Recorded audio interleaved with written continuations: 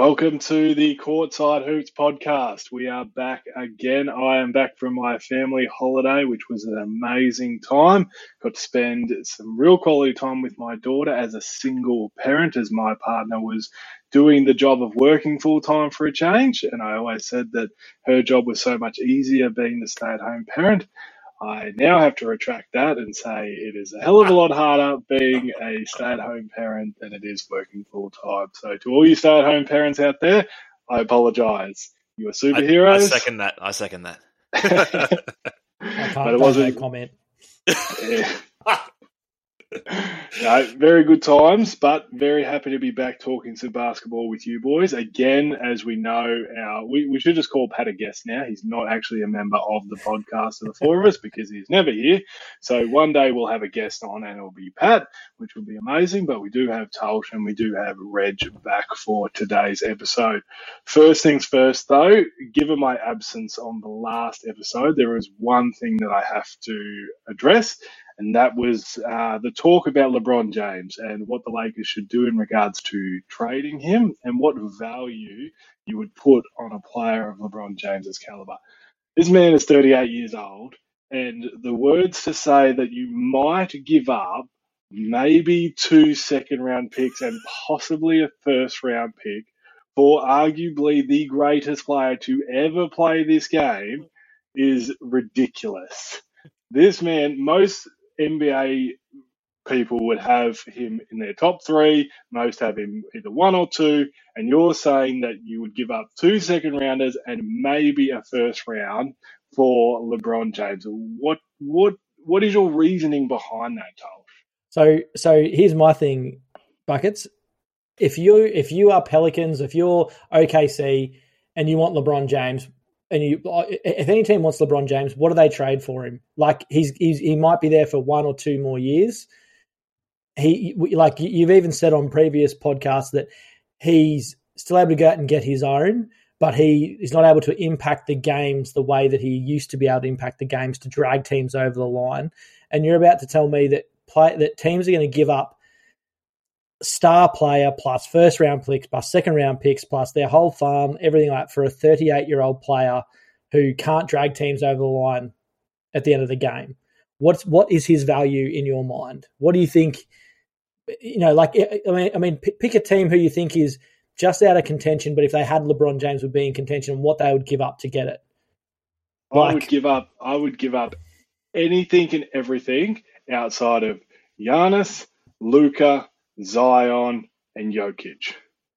Anyone else, I would give up to get LeBron James. He's still a top 5 player in the league. He's still the biggest star in the league.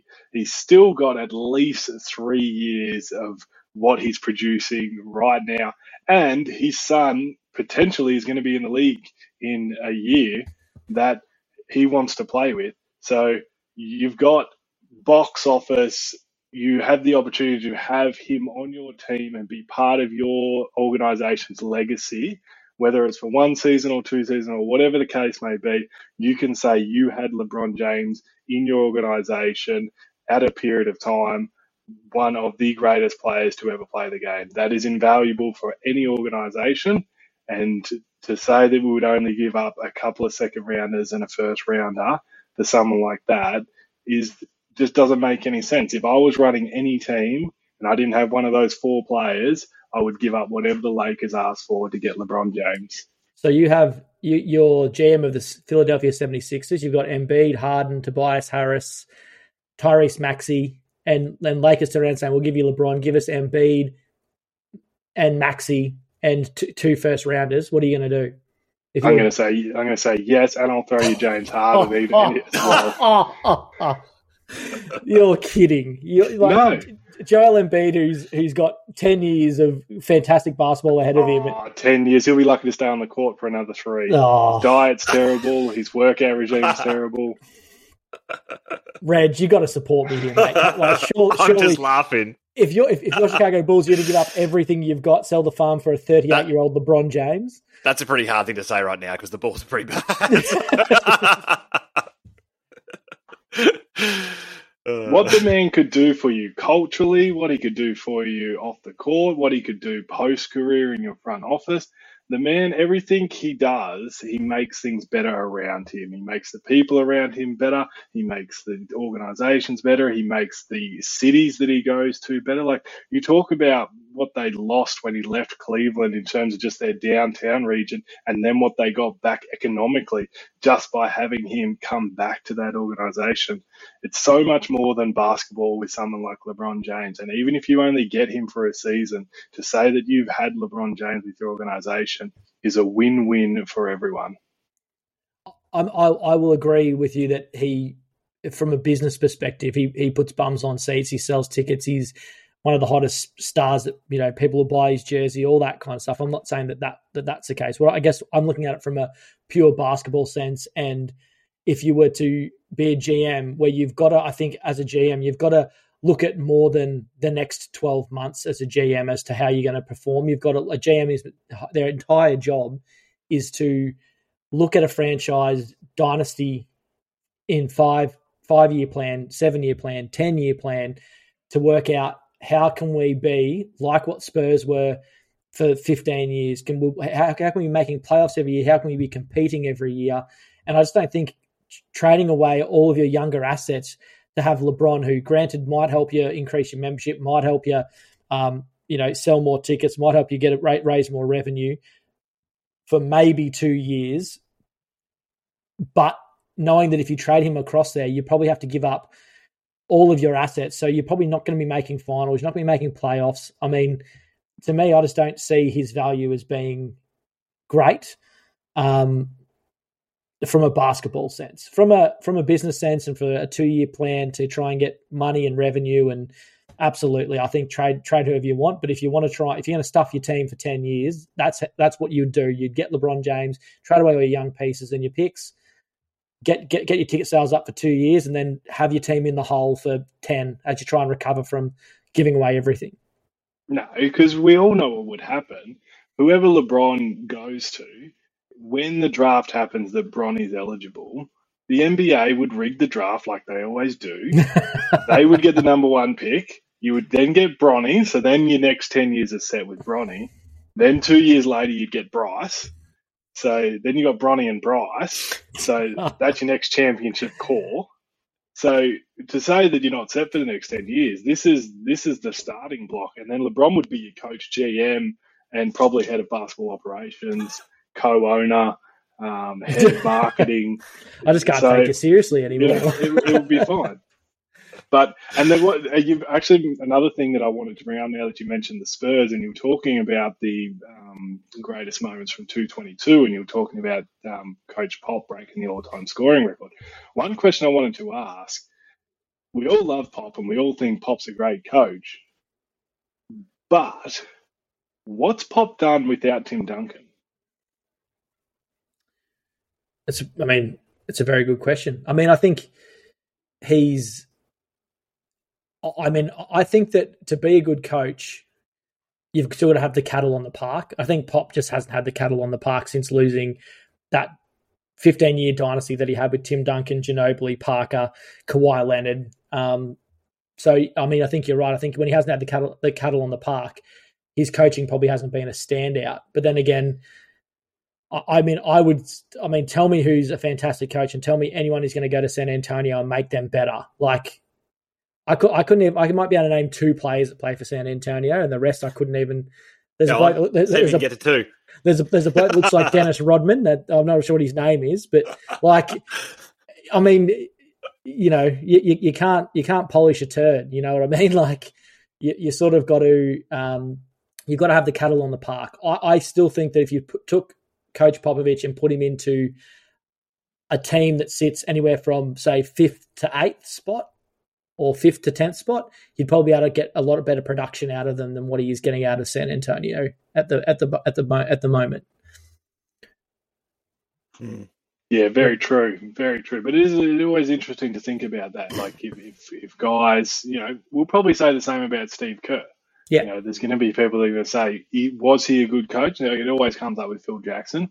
Are they great coaches, or do they just happen to fall into great situations and then they're able to manage those situations to maximize the output? Because obviously there's other coaches that have had great situations and they're not able to manage the players that they necessarily have. So I think you can put that into like, you could be a great manager at a company, go to a different company, be the same great manager, but your team around you. You know what I mean? Like it's. I feel like time and place is so critical for a coach in the like. It's a tough gig because you can get fired and be a really good coach, but it's just the time and place was just not right. You know what I mean? You see those coaches who bounce around and disappear for a year, then come back, and like Pop's been very lucky. He's been given 27 years or whatever it is at the one place. Like not many coaches or no coaches really have that. But it's a fair point. If you don't have Tim Duncan, take Tim Duncan out, take that team out and have a look at his overall record. It's a valid point. And there's been the same talks with his coaching of Team USA, that he wasn't necessarily the best coach for Team USA. Again, time, place, the players. I think I don't know if we mentioned this last time or not, Tolch, but I think he's getting a bit too old for the modern NBA.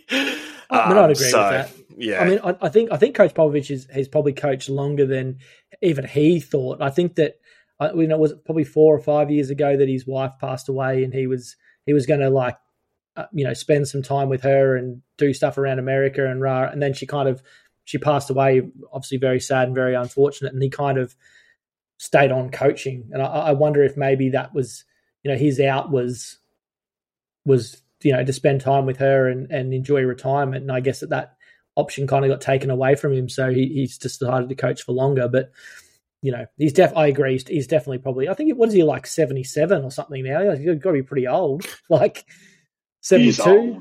He's old. He just did not play old is where he's at in his career. So I think it's all this. Hopefully, it is his last year, because he's sort of in that realm now where I've always said it's better to leave a year early than a year late. Mm. He's really getting into that territory now. I think if he continues after this season, he's very much in that. He's going to be leaving late.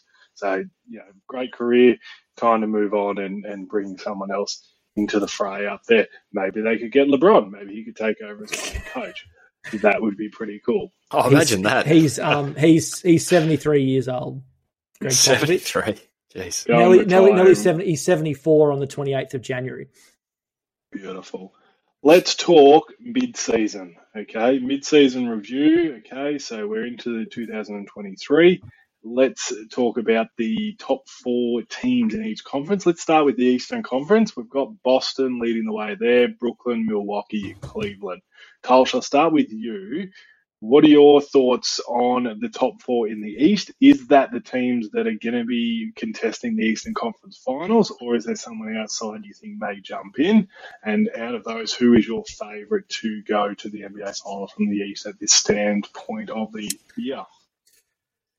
Yes. So, I mean, first part of the question, no, I think that those top 4 will be the top 4 in contention. I can't see, Philly, I don't mind the look of, but I just don't think they're quite there. They just don't seem to have that top tier. I'm not sure how to put it, but they don't seem to have that superstar player that can pull them over the line in big finals. I don't think James Harden's that guy. I don't think Joel Embiid's that guy. Tobias Harris, no. Maxey, great player. Boston Celtics, to me, are the favourite to come out. Look, it pains me to say, I'd love to say Brooklyn. If KD hadn't got injured and Brooklyn kept rolling and closed that gap in terms of, their win-loss, I would have probably said Brooklyn are pretty good favourites. But no, for me, Boston Celtics, Jason Tatum, Jaylen Brown are just both killing it at the moment. I was literally talking to a few mates the other day when I was watching the Boston game, and Jaylen Brown, I think, could nearly be his own standalone player in a franchise team. I think he's starting to get towards that point that if you had Jaylen Brown in your team, similar to what Shai Gilgeous-Alexander is for OKC, he could probably come into his own and be his own superstar player in his own right. He's developing towards that. And now they've got Tatum and Brown that can do it. They haven't skipped a beat. Milwaukee, good. I don't know if they can stack up against Boston. Cleveland, I love, but they're probably 1 or 2 years away, in my opinion. What are your thoughts, Reg? I think the only surprise for me at that top 4 is Cleveland. I really do. I think they're a lot better than on paper. Obviously, they look really good at the start of the year, but you never sort of know when you make a big trade like they did for Donovan Mitchell, or D. Mitch as he likes to be known, as to whether or not it's going to work. And it worked pretty quickly. And now they're sitting, at 27 and 16 in that 4th spot. And for me, I thought Philly would be much higher up there. I thought Philly was really going to be, I think I picked them to win the most regular season games this season because I thought they'd be that team, and I actually think I may have even picked them to go to the finals. But it's hard to look past Boston, but I'm going to look past Boston, and I'm going to say Milwaukee comes out of the East. Partly because I just love Giannis, and it's so hard not to want him to do really well. And our boy Joe Ingles is there, but then the counter side is you've got that dirtbag there with Grayson Allen as well. So I don't feel good about saying that. But I think so. I think Philly could potentially sneak into that top 4. You've then got New York, Indiana, Miami, Atlanta, Chicago down to the 10. Miami maybe, but they're just all over the place. They have good runs and they drop off, and I mean you still wouldn't want to go against them, but I know Buckets has mentioned this on previous podcasts, but losing PJ Tucker is a big thing, and that's partly why I thought Philly would be a bit better than they are when they gained him, because he's that player who seems to just stick everyone together and does all the little things that contribute to win. So I've always known that to win a championship in the NBA, you've got to have a generational player. You have a top 5 defense, at least a top 5 offense. No one this season has that. Like, it's open at this point of the season anyway. There's no team that's in both top 5 offensive and defensive. But I still stand by there is only 4 teams that I believe can win an NBA championship. Sorry, 5 teams that can win an NBA championship this season. 2 are in the East, and that's Milwaukee and Miami, because they're the only teams that have a generational player in their lineup, and that's Giannis and Jimmy Butler. Now, Jimmy Butler's not a generational regular season player, but put him in postseason, he's as good as any playoff performer that we've seen in recent memory. So they're the only 2 teams that can win the championship coming out of the East. And then in the West, you've got Denver, Dallas, and the Lakers. They're the only teams that can win a championship coming out of the Western Conference because they've got those generational players. We spoke 2 pods ago that whether Zion could become that guy and New Orleans could jump into that. So that's dependent on how quickly or if at all he becomes that guy. So then that would bump New Orleans to be able to do it. But that's it. Ja Morant's not that guy, so they're not doing it. The Clippers boys, they're not those guys. They're not doing it. Don't even get me started on Phoenix. So there's only 5 teams that can win the championship this season. And we're just going to have to Brooklyn? Wait. Boston, Brooklyn, KD, generational player. Jason Tatum, generational player. No, Jason Tatum is not a generational player. Let's not get caught up with these all-stars and start calling them superstars and generational players. Jason Tatum's just an okay guy that can score. He's a bit like Kevin Martin. Oh. Kevin Martin once averaged about 28 points a season. That's sort of where I put him. Now there's a name I have not heard in a while. Kevin Martin. Yeah, Kevin Martin. The absolute gall of you to come to me at the start of the pod and say that I was saying that LeBron's value was ludicrous and we're going to lose listeners from saying it, and you're telling me that Jason Tatum is like Kevin Martin. Yeah. He's just having a good stretch. He'll have like a 2 or 3 year stretch where he's in the middle of it now, where he's looking okay, and then he won't win anything, and it'll just fade away. He'll be a bit like Kevin Martin's probably he'll be a bit like Melo. Yeah, he'll be really good. People will love him, but he'll never make any real noise when it matters. When the chips are really there, he's no good. I reckon he'll win an MVP. Nah. Jokic will probably win the next 50 by the way he's going. He's playing very well. I'll give you that. And Brooklyn, their guys, they're not going to be around. KD's going to be out for a month. Kyrie's certainly going to be out for 6 weeks for something soon. Well, we'll have to find out, I guess. At the moment, they're humming along pretty well in second seed in the East. Yeah, it's the Eastern Conference. Let's talk Western Conference. So we've got Denver and Memphis tied for the top spots there. Then we've got New Orleans and the Dallas Mavericks. What are we thinking over on the Western Conference side of things? Reg, we'll go with you to start. Surprised a little bit to see where things are at. New Orleans I picked them to be my overachieving team, but they have really, really looked good. And as you said, Buckets, it's an interesting one for them because they are young, but they're deep and they've got Zion and they just click together. Can they win it all or can they make the finals even? I'm not sure I'm ready to go there just yet. I still think they're a team to watch around the deadline to try to bring in some of that veteran experience to sort of help them come playoff time. Denver just keep rolling along. Jamal Murray's working himself back in from his ACL injury, and it's starting to really click. Michael Porter Jr. is in and out, never seems to. But Jokic they just keep winning. They're just thereabouts again. And he's having, quietly, somehow, a better season than his last 2 seasons. It's just insane. And then, obviously, Dallas, you always expect them to be up there because Luka's Luka. But then, look, Sacramento in the 5th seed, there's some weird stuff going on in the West. There is some weird stuff going on. But look, from 2nd through, or from 4th through to 10th is a couple of games. So it's quite open there. But I can't see anyone outside of that top 4 sliding out, although if Golden State can get back going with Steph back, they're probably a dark horse to slide back in.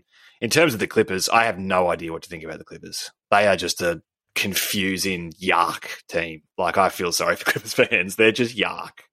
Yeah, I feel like we've been talking about the Clippers for ages as being good, and they just do the same thing every year. Yeah, agreed. So yeah, I think, yeah, I don't know who's going to come out of the West. I think it's open.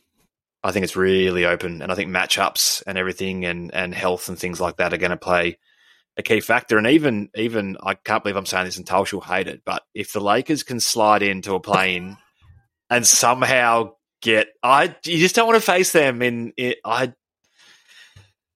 a fair way off, but it's going to be hard for them to win the play-in when they're sitting 13th at the end of the season, not even competing for the play-in. Yeah, but we're 1 game out of the play-in. True. And we're two games out of the 6th seed. So Pat would love this too. He would really love that. it's the best thing that the West is so congested. Because it looks terrible that you're sitting 13th, but win 2 games and then they go into the 6th spot with the Clippers. So, and they are looking better and better as the year goes on. They are. And we since the 2-10 start, I think I had the numbers there, but we lost today. But we're 5 or 6 games above 500 since that 2-10 start. So everyone's still looking at it. Well, you're 9-23, blah blah blah. But since that disaster start, and they're continuing to win games without AD. So, if you get him back, and we all know that the probability of him being back for a long period of time is less than what you want. But if it just happens to happen and he plays the way he was playing before he got hurt, good luck trying to beat them in a 7-game series. I'll definitely create some noise. Yeah, I mean, if the perfect storm goes right, Lakers may be a chance, but geez, a lot of stuff has got to go right for a perfect storm. From my perspective in the West, I think that there are 3 teams that I think.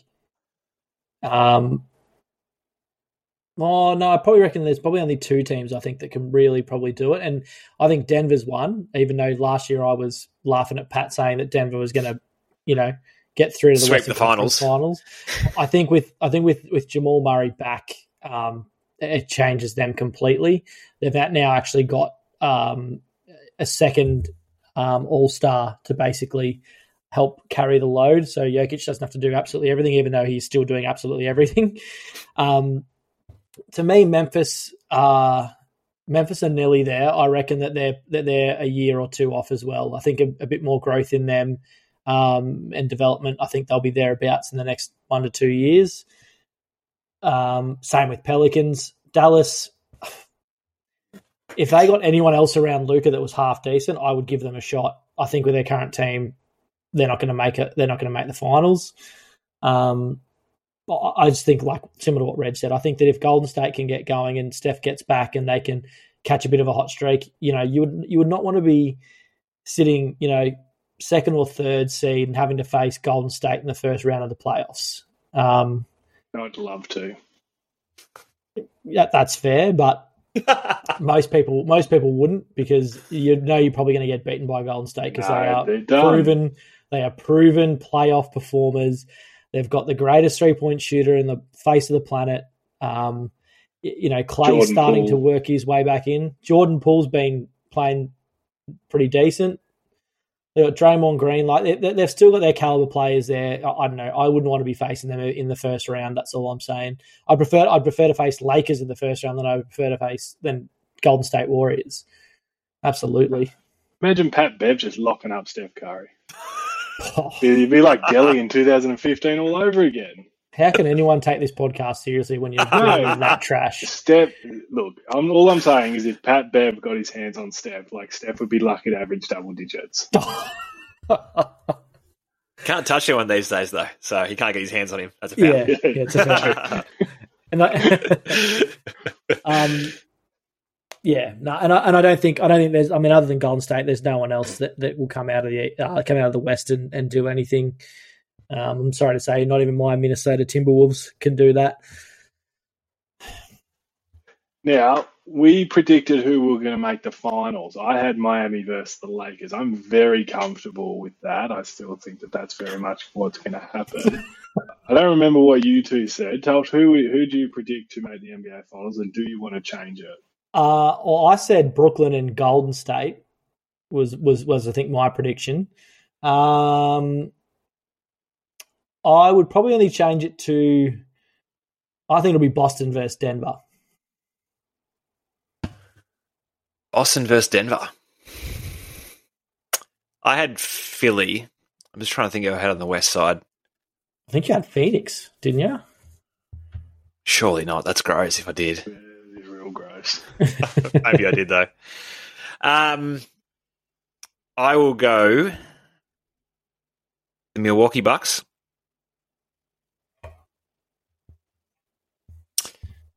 The Denver Nuggets. Oh, the battle of the big boys. Battle of the. I can't get around Jokic. To me, he's like Tim Duncan. Neither. Yep. So good, but just can't get around him. I see a Denver game, I'm like, no. I'd tune into a Charlotte game with LaMelo before I watch Jokic. Have you watched the Denver game? When they play the Lakers. Yeah. I just can't get around him. He's slow and he's big, and he stands at the high post and holds the ball. He picks defenses apart. Watching from a basketball standpoint, he's an amazing talent. Sees the floor, but just from an entertainment standpoint, it's the same. As I said, it's the same as watching Tim Duncan. If I'm watching a game just from an X's and O's point of view, you watch them and go, these guys, they understand the game. They can see it 2, 3, 4 moves ahead. But from an entertainment standpoint, damn, this guy's slow. Where's Ja Morant getting the ball, getting the rebound, and sprinting up the court, and then trying to jump over 5 people to dunk the ball? I just can't get around him from that entertainment side of things. I agree. I do agree. He's clearly good, but it's just yeah. It'd probably be similar to Tim Duncan and San Antonio. A lot of people won't find him interesting unless they support Denver or support San Antonio. If you're a Denver fan right now, you're basically saying we've got the 3-time MVP because he is well on his way to his third MVP. Yeah. And I've never met a Denver fan. There's plenty of them now that they're good. Trust me. Yeah, that's right. Oh, look. When Lakers trade LeBron to Denver for Jokic and Jamal Murray and and 9 picks, you'll be a Denver fan. That'd be fine. Absolutely, I'll be taking one. I'll get my skis. I'll be heading to the Rockies, boys. Yeah, absolutely. Very good. Let's talk mailbag. We got a really, really good question. I really want to talk about this one. This one's one of the best questions we've had. So continue to send those in, listeners. This one is around what do you do at the end of games if you are up 3? Now, very much in the FIBA and the overseas game, it's much more popular that if you're up 3, that you foul and send the player to the free throw line so they have no opportunity to tie the game. Certainly in the NBA, it's much more of the idea to trust your defense, I guess, rather than fouling someone and sending them to the line. What would you do in the situation? 1 possession game, you're up 3, opposition's got the ball. Tolch, I'll start with you. Do you foul or do you let the play run? This is a very good question. And to me, if I was a spectator, I don't want the foul. I want to see a game-winning shot. I want to see that opportunity happen. If I'm a coach or a player and want to play the odds, you foul. So, look, I'd probably foul. Considering it, like you have to make sure that your team is actually decent at free throws because they'll probably foul you back. You got to make sure you're then going free throw for free throw for free throw. But yeah, I think fouling is the smartest option, but I don't think it's the most entertaining option. Reg, what do you think? It's a hard one because I also think it's circumstantial depending on who the other team has. Yeah. And what I mean by that is players these days are so smart to know that that's a possibility. And so you've got to be careful, I think, because the last thing you want to then do is foul a 3-point shooter because he's got the smarts to go up knowing you're going to try and get it. That's challenging. And that's what I think maybe time plays into it as well. Like, they say there's like 20 seconds ago, you got a foul to give. You might let them dribble out a bit just to take away some of their time and then do it. But when they start to make their move, if there's sort of less than 5 seconds, I think it's a massive risk because you potentially know that it's coming. And a prime example is when bloody Zach LaVine thought he was going to get the foul and N1 the other day. Dribbles in, thought he got the contact, throws it up, you're down 3. It's like, what is going on? Because he was playing for that. And it didn't happen. So it's a tough one. I can see both sides to it. Tolch is exactly right. From an entertainment perspective, clearly you want to allow the 3-point shot to go up to tie it. But then I look at the 2 overtime endings or the end of regulation and overtime one today with the Lakers and Dallas, and both times they could have fouled Luka, send it the line for 2, but they let him get 3s. He makes them both. So it's. I think it's really circumstantial for me as to who the other team's got and just how smart I think they are at whether or not they're going to be able to get a shot up or not. But as we all know, I'm also a bit of a fan of the FIBA game, and I'm like, if you can do something to win, do it and win. Who cares about entertainment if I'm the coach? I want me to win. Yeah, absolutely. Very circumstantial, I agree. What do you reckon, Buckets? I'd love to know the analytics behind it. Like, I'd love to know, let's say most teams would shoot around 33% from 3. So let's say so for every 10 shots, they're going to make 3 of them to tie the game. So they're going to miss 7. And how does that correlate to, okay, you foul them, what percentage of that team are they going to hit both free throws, and then what percentage that when you get refouled are you going to hit both yours, to see what's the higher probability? Like, is it a better strategic move to actually foul them, send them to the line? Because the thing that gets lost in it is, you can foul them and send them to the line. They can only hit 2 free throws. But then they're going to immediately foul you. So if there's, say, still 3 seconds on the clock, they've got a timeout, and you are a terrible free throw shooting team, like the Lakers are, your probability is probably going to be to split the free throws. So now you're only up 2.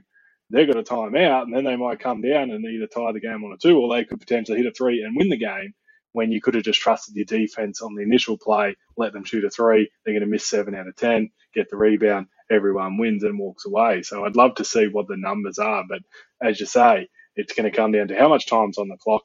Are you a good free throw shooting team? Are they a good free throw shooting team? Do they have a timeout? Do they not have a timeout? And who do they have on the other side? As you say, Luka Doncic today. We could have very easily been 20 and 22 instead of 19 and 23, but twice he hits his pattern, step back 3, ties the game, they end up winning in double overtime. Do you foul him, send him to the line? But Lakers are a bad free throw shooting team. We could foul him, he goes to the line, hits all 3. They foul LeBron splits. They come down, Luka probably hits a 3, we lose. So hard. Certainly entertainment, let him shoot it. But if I'm a coach, I'm always trusting my defense. Trust my defense to get up, play good defense, get the rebound, move on from there. So that's how I would like to run it if I was the coach. So I want to talk about the last 2-minute reports. So, Reg, I know that you're a keen reader of these. Question 1, do you think it's a good thing that the last 2-minute report is a thing? And 2, do you feel cheated as a Bulls fan for some of the recent results, given what was written in that last 2-minute report? Whew. All right, listeners, strap yourselves in. No, I'm kidding. I think the last 2-minute report is good, not from the standpoint that it changes anything. And if you come looking at it to say, well, this should have been this because of this, what this report says, because it's not going to change anything. The reason I think it's good is that it shows accountability on the referees. It makes them accountable for the decisions that they make, and it also should help them grow and develop in similar situations. And it allows the league, I guess, to see overall how calls are made within that last 2 minutes to try to get some sort of consistency. Because as we've spoken about before and things like that, it's all about the consistency. If you're going to call a certain foul in a certain game with a certain player, you should call that foul in every game in that situation when it happens that same way. And if you're not, then don't. Like I don't really mind either way, but just be consistent. Where it gets frustrating is when it's clear and they don't call it, and they then say, oh, in the last minute, well, it was like a clear foul. It's one of those 50-50s. I mean, you can't hold that against them. Like they're human. They're using their eyes to try to see the best they can. And in 3 of, well, the Bulls have technically sort of been stung in 3 games. One, I would say, is very, very fair. Massive 50-50 call. I would not hold that against the referee at all. In one of the other ones, I could probably say it's 60-40, so I could probably let that one go as well. But one of them clear as mud, and that's the sort of disappointing thing. I guess more so for me because my team is in a position where they need to win games. So it actually could come down to a couple of games at the end of the year to get into that play-in. That's why it's really critical. But I like it from an accountability perspective. And for example, in that one with Zach LaVine the other day when he made that horrible decision late and said it was fouled, they said it wasn't a foul. So as long as it evens out, I would love for the Bulls to get on the better side of 3 throughout the year. Then I'm okay with it. But there are people who get quite frustrated by it because they're like, well, the outcome should be different, and you've got to understand that it's not going to change anything. It's purely just saying we acknowledge that this was wrong, and hopefully we will learn from that going forward. Because I'm all about accountability and ownership in whatever you do in your professions, and learning from mistakes and getting better. The fact that it has to be made public is probably a bit rough, but I guess that's the part of it because all the players' stats and everything are public. So why should the referees be any different?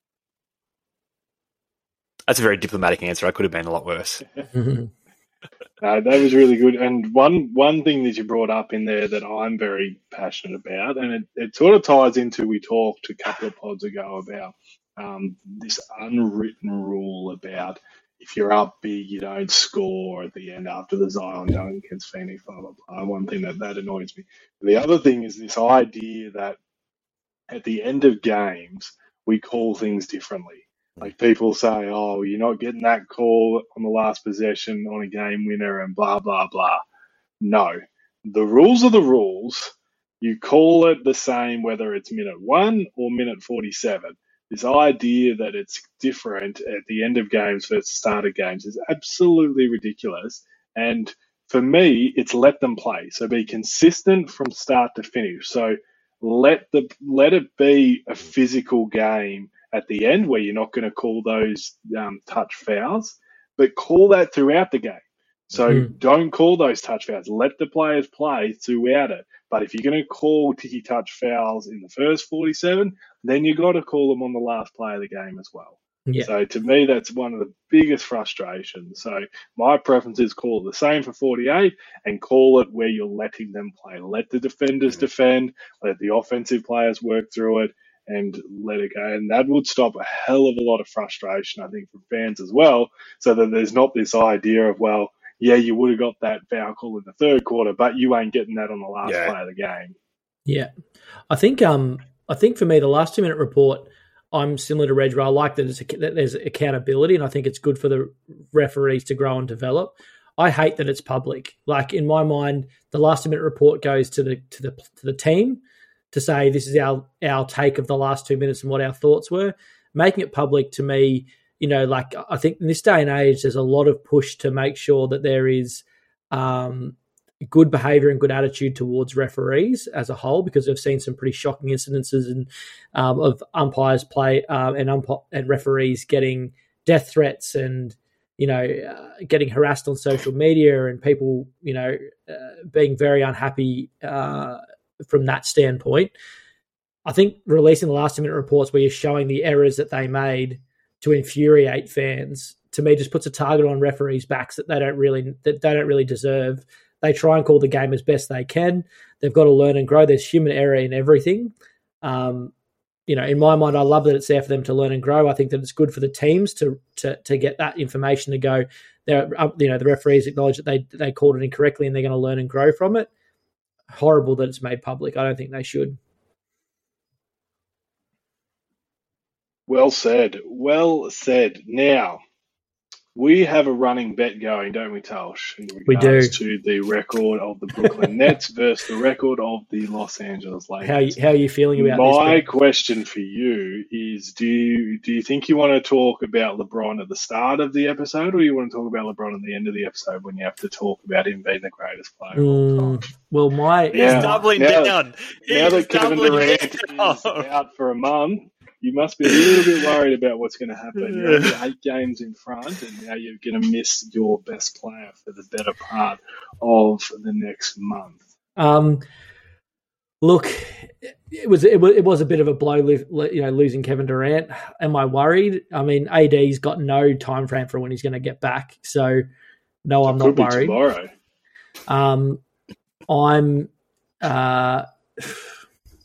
I think I was going to ask you, how are you sitting with the bet? You're obviously pretty confident that Lakers are going to come over the top. Yep, LeBron's rounding into some nice forms. Some of these games, like today, like we could have picked that one up. Like, we've just given a few games away, but we're certainly trending in a much better direction. So I'm very comfortable that we'll be over 500 by the end of January, and then we'll just continue on through All-Star break. AD comes back and we're going to start to stack some 5-game win streaks, some 7-game win streaks. And I knew that something was going to happen in Brooklyn, whether it was injury, whether it was a scandal. We've certainly got the injury now. The scandal will come, and then it's all the floor is going to fall out in Brooklyn. So I mean, I was actually going to try and clarify something with you that I probably should have clarified at the start of the betting. Was, if, to say, LeBron gets injured, the bet still runs. It's not, we're not vetoing injuries as a thing. Beg your pardon, LeBron doesn't get injured. So, well, if that's not a jinx, I don't know what is. Of course, the bet doesn't veto if guys get injured. That's the whole point of bets. Like, I could always say, read the terms and conditions. There's 40 pages of terms and conditions. Yeah. Like, that's the risk of making bets. Like, that's sport. Look, I think my only comment is, just let me know where you want to get this snake tattoo, and I'll get it sorted for you. Yeah, no, I won't need to worry. But if I was to get it, I think I'd get it probably in between my shoulder blades, either there or probably on my heart, where Kevin Durant's snake fits right in there. His black heart. So, we won't have to worry about that. Is it going to be? Is it going to be like a little snake like body and then like KD's head? Is that what we're thinking? It'll probably be that the one of the best memes that I ever saw is where it was like a snake body with KD's head, and he was in a Melbourne United jersey when they almost beat OKC in a preseason game, and like he's now joining the Melbourne United. I mean, look. To be honest, Heath, you can sit there and try and make as much jokes about it as you want. The last time I spoke to you about a tattoo, your response to me was, "Why would you put a bumper sticker on a Ferrari?" Meaning that you're the Ferrari and a tattoo is a bumper sticker. So, I don't think what you get. You make it as funny as you want. It is not something that I know you want on your body. So you can make it as funny as you want, as bad as toxic towards KD as you'd like. I know you're not going to like it regardless. Yeah, and that's why I was so confident to make the bet, because I would never have to do it. Fair enough. Oh, this is the best. What are we moving on to? That is pretty well everything, unless do we want to... we'll just run through some of the predictions that we made now that we're about halfway through. Are we halfway? Yeah, so most teams have played about 40 to 45 games. So yeah, we are at the halfway mark of the season. So I'll just run through to see if anyone's close with their predictions. Who's leading the Rookie of the Year? I don't really listen now that most of my guys are 38, so I don't look at many of the rookies. It'd be Banchero. Been playing well. It'd have to be Banchero from Orlando, though. So according to the Ladbrokes markets, Banchero is $1.05, and the next closest to him is Benedict Mathurin on $10. So from Indiana, yeah. So it's pretty well done. The easy way out with that, so he did that. Dyson will come late. I've been very impressed. He's solid. Not Rookie of the Year, but he's solid. Playing meaningful minutes at the end of games, getting big assignments on the defensive end. Yep. Can't be too disappointed there. Six man, my boy, Russ. He must be up there. Yeah, what is six man? Russ is currently the favourite at the moment at $2.25, followed closely by Jordan Poole at $4. Did I not say, Reg? Did we not sit here when he first got traded to the Lakers? What did I say? How should they use Russell Westbrook? Exactly the way they're using him now. Should be a coach.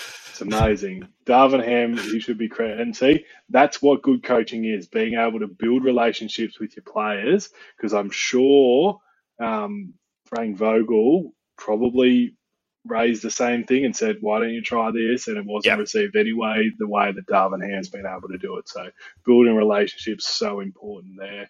Most improved, that's always such a hard one, isn't it? Who's top odds there, Tal? Top odds Larry? on most improved is Shai Gilgeous-Alexander at $1.80, but followed by Laurie Markkinen at $2.10. So that's Reg's boy.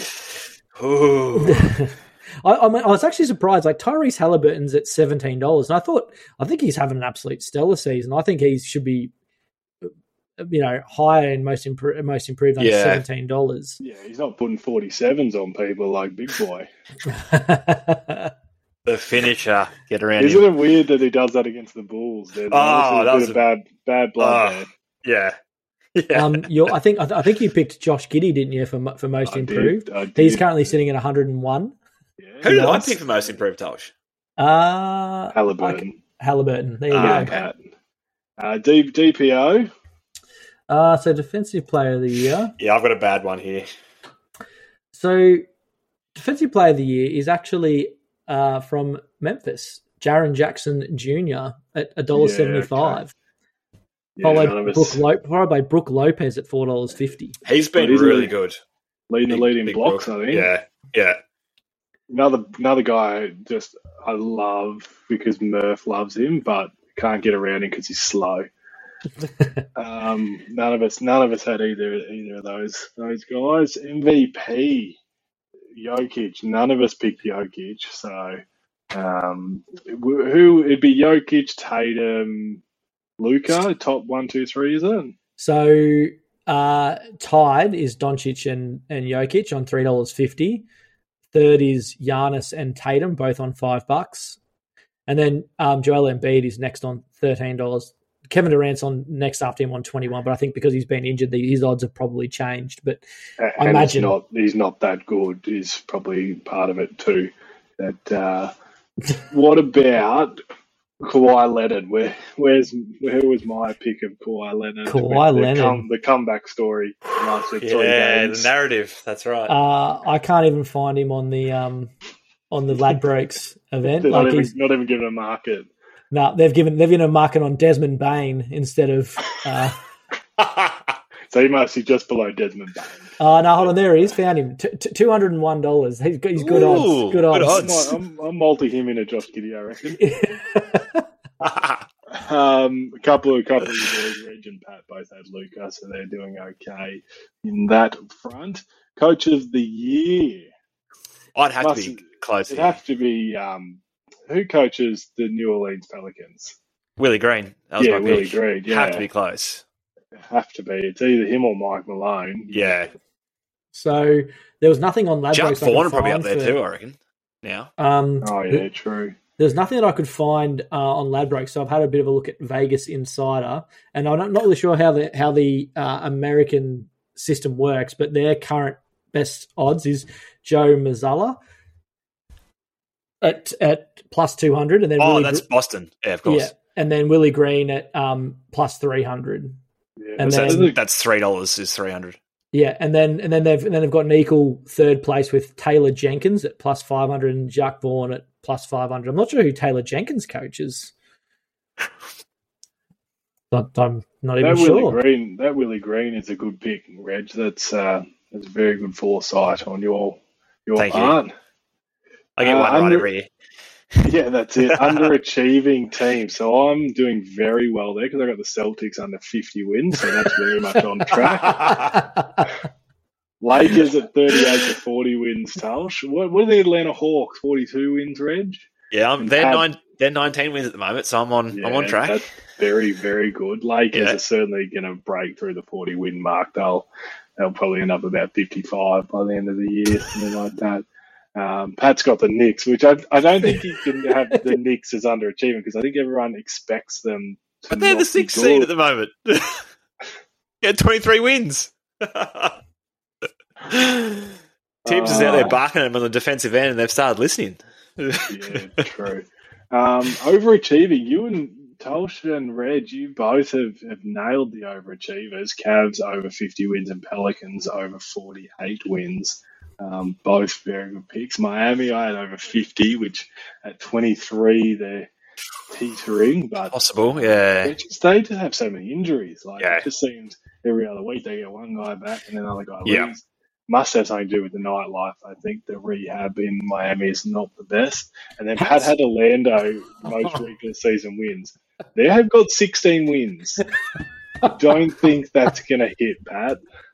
I mean, I can still remember when he sent that through for the overachiever. And Orlando, they literally got the number one pick last year. Was he expecting them to go from 30th to 15th or something? It was a bizarre pick. Sorry, Pat. It was a very bizarre pick. You're not sorry. Don't be sorry. Pat made the pick. He's got to be held accountable for his pick. Yes, very true. Excellent. So we're doing okay, I would say, with some of those predictions. Most categories, at least one of us are around the mark. I'm just checking what games we've got this weekend to see if there's anything of note that we might look to talk about on the next pod. You play OKC, the Bulls. That's going to be should get a few viewers to that. That'll probably break some records. Denver Clippers, blah, blah, blah, boring. No real matchups tomorrow. And then what do we got on Sunday? Ooh, Miami Bucks. That'll be. I hope Giannis comes back. Miami beat them today, but without Giannis. So hopefully Giannis is back for that one. Boston play the Charlotte Hornets. So if you want to win some money, put it on the Hornets. Looking at the Coach of the Year odds too. Greg Popovich is currently the last placed in odds. He's plus 20,000 to win Coach of the Year. Good odds, I reckon. Yeah, and I've had multi that into Giddey. Yeah, And I found that, so obviously, like Taylor Jenkins is the coach of the Memphis Grizzlies. Yeah, they're pretty good. So that's Sunday game, but that's at 5 a.m. We'll be into Bucks Miami to see who wins that one. But if you just look at who Miami against those good teams, they've beaten most of the good teams in the league. So we can look at records, but I always look to see, and it's the same with the Lakers. We were very good against Phoenix. We were very good against Denver, very good against Dallas. So we've beaten the Bucks, so we've beaten some of the good teams. We had Boston on toast and gave that one away. We'll be fine. We'll be fine in Lakerland. And if we're not fine, trade LeBron for 2 second-rounders. Oh, I mean, I think it's a lock. I think Denver's going to get him for Jokic, Jamal Murray, and Jokic was one of my 4. He's an untouchable. No, Jokic is an untouchable. There's 4 untouchables in the league. Who was it? Jokic, Giannis, Luka, and Zion. Oh, Zion. What about Ja Morant? Yep. Oh, Ja Morant, please. Ja Morant is one of the most exciting players in the world to watch, but he's not winning a championship as the best player on a team. Yeah, right. He's like Allen Iverson. He's like Derrick Rose. He's like Russell Westbrook. Like, you'd watch 82 games of them. Amazing. Yeah. They're never winning you a championship. Yep. Fair. And we know what I think about Jason Tatum. You know what I think about Devin Booker. You know what I think about Joel Embiid. James Harden, what a fall from grace. He's not even talked about anymore. No. He's not even going to be an all-star this year. Like, wow. Anyway, good episode. Let's regroup. 2 weeks' time, we'll be back again. I will say we'll probably have the 3 of us again. AD and Pat are about as reliable as each other, so we'll see how that goes. But fun first half of the season. It's the first time in a very well. Last season was open too, but it's good to have this parity in the league where we really not sure who's going to be what after sort of a decade where it was just for half a decade it was Golden State and LeBron. But even before that, it was very much you knew LeBron's team was going to be there, and it was just whoever else was going to be on the other side. So it's nice to have a bit more mixture going on to see exactly what's going to happen. We hope you enjoyed this episode of the Courtside Hoops podcast. Please follow us wherever you listen to our podcasts and give our Instagram page a follow as well at courtsidehoops.podcast. And as always, keep sending those mailbag questions in.